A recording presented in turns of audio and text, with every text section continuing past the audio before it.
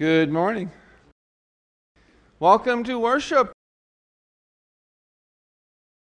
Our Holy Gospel today is from the 15th chapter of Luke, beginning at verse 1. Glory to you, O Lord.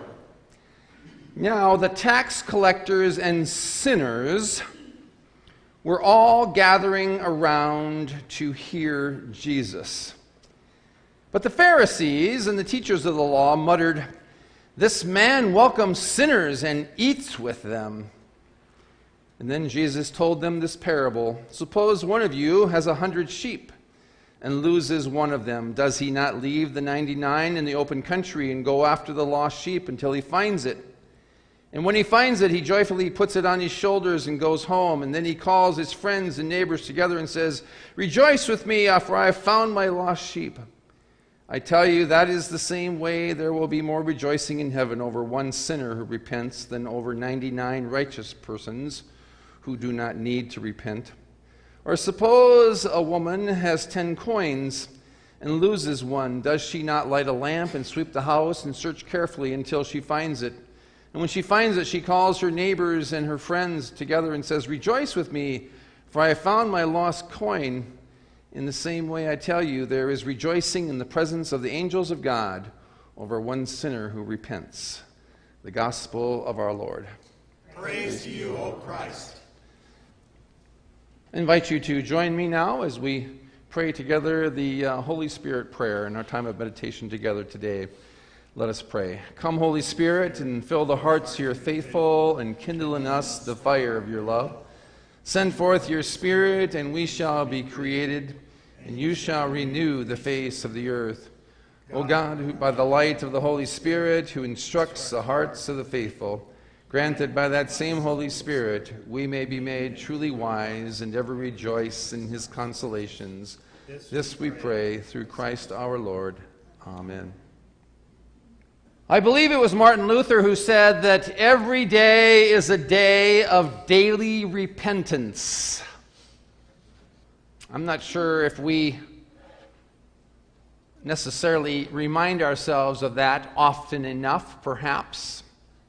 But I know that this particular passage for me this week has, I guess for lack of a term, kind of struck a personal chord within me.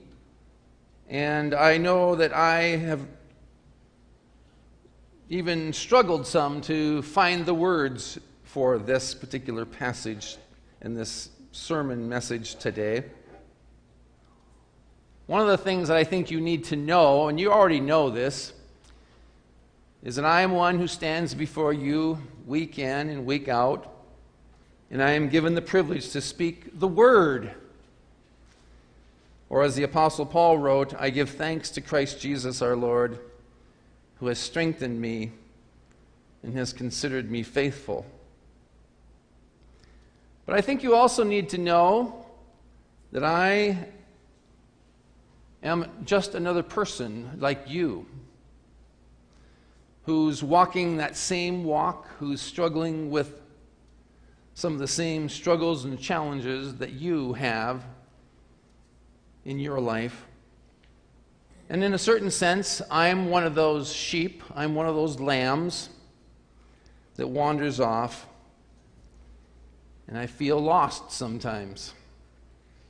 But I also am a person who lives my life with the absolute assurance that I walk by faith, and I walk with a confidence that my salvation has already been assured, no matter how often I get lost. Christ our Lord has made that salvation possible through his life, death, and resurrection. His victory over death and the grave gives us faith, confidence, and assurance that we can believe in him for eternal life. And as the Apostle Paul reminds us so aptly and so often, that it is by grace through faith that we are saved. And I live, and you live, in that absolute assurance and confidence. And yet at the same time, I am one who gets lost and I astray. And as one of my favorite little stories would say, I wander off You and I, we live our lives of faith with that promise and that assurance that Christ has already saved us. But we also live in a tension. It's a daily tension, and that's why I think we find ourselves needing to repent and to turn back to Jesus on a daily basis. One of the places where we confess or acknowledge that tension, and this is not necessarily a place that we want to pull a word of assurance from, but it's in that final concluding prayer in our memorial services that we pray, that commendation prayer where it says, "Into your hands, O merciful Savior, we commend your servant," and then we name the name of the person. And then we pray, "Acknowledge, we beseech you, a sheep of your own fold, a lamb of your own flock, a sinner of your own redeeming. Receive him or her into the arms of your mercy, and into the blessed rest of everlasting peace, and into the glorious company of the saints in light." I think one of the things that's very clear about this passage today is that Jesus, in this parable, he's telling us that we are already a part of the flock. That the sheep already belong to the shepherd. That the coin already belonged to the woman who lost it. We're already a part of God's fold. We are already a part of God's flock. And yet we are also sinners of God's own redeeming. And yet we still get lost. And yes, I am one of those sheep, I am one of those lambs from God's flock that experiences various forms of lostness, along with you and every other person in God's flock. Martin Luther coined the phrase simul justus et peccator, which is more commonly translated into our language as we are simultaneously a saint and a sinner in the eyes of God. That's that tension that you and I live in each and every day of our lives.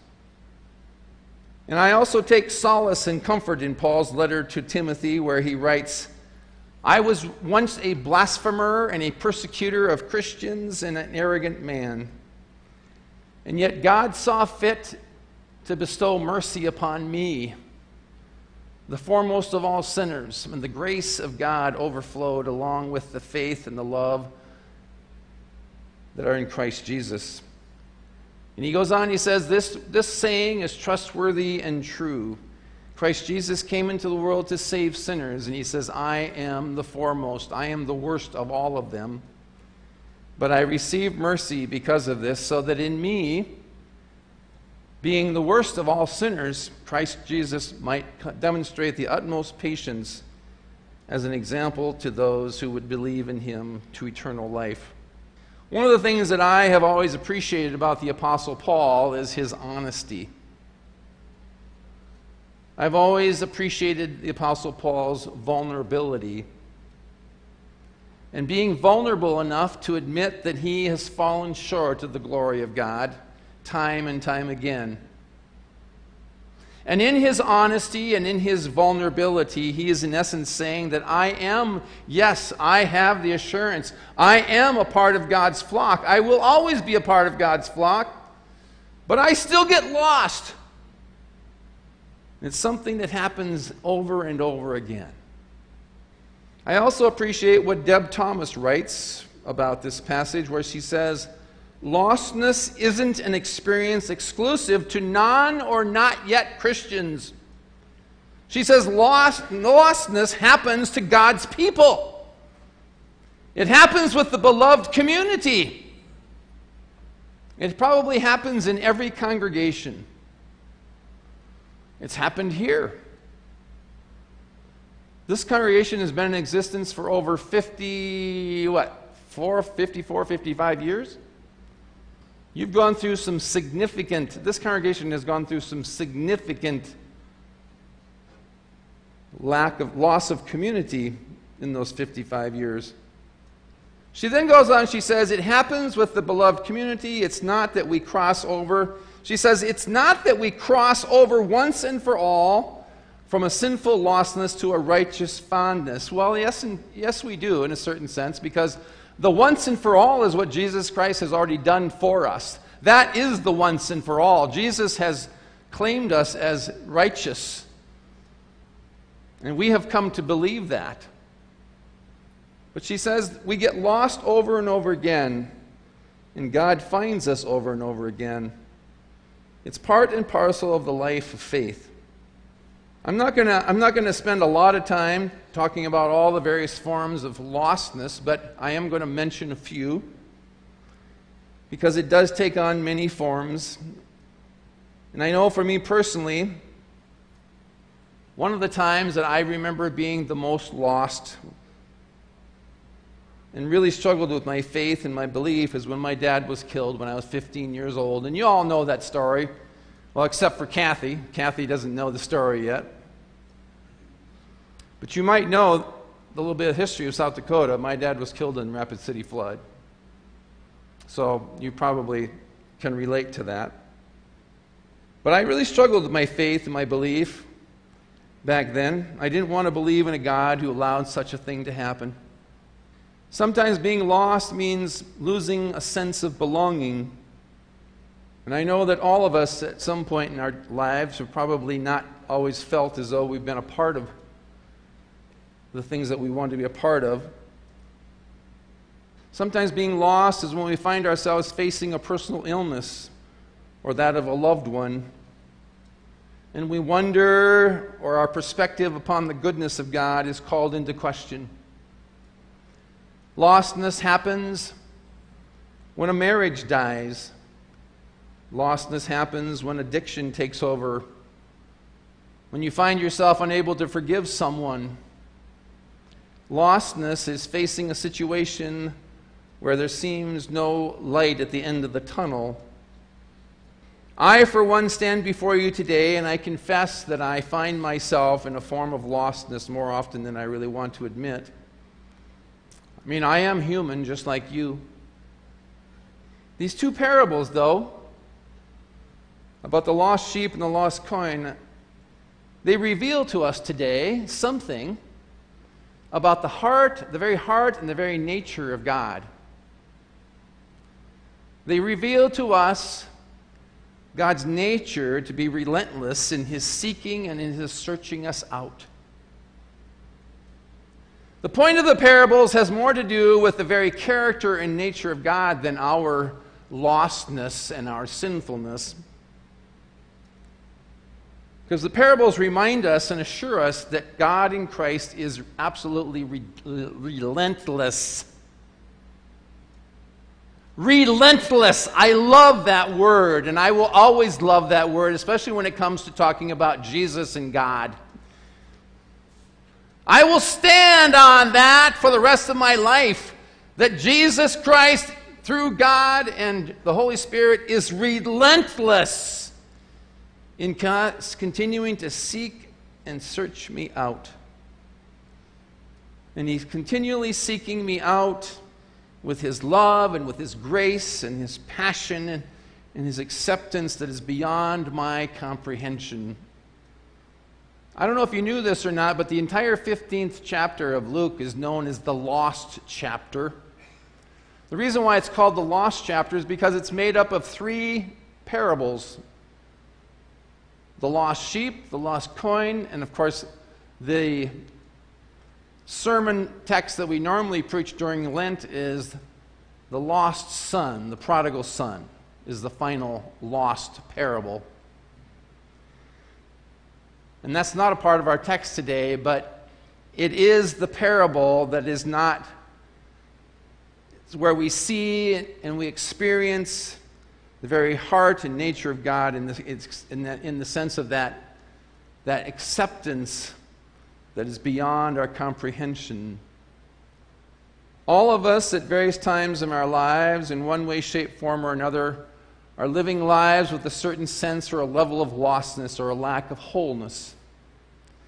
It's part and parcel of the life of faith.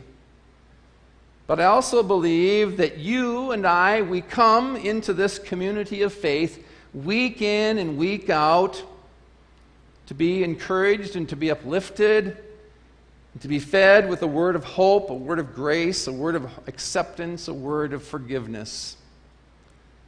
And that is the word that we hear today. Jesus is relentless and will never stop seeking and searching us out. And every time we again turn back or are found by Jesus, he gathers us in and rejoices. And he says, you were lost, but now you're found. How many times has Jesus had to say that to me in my lifetime?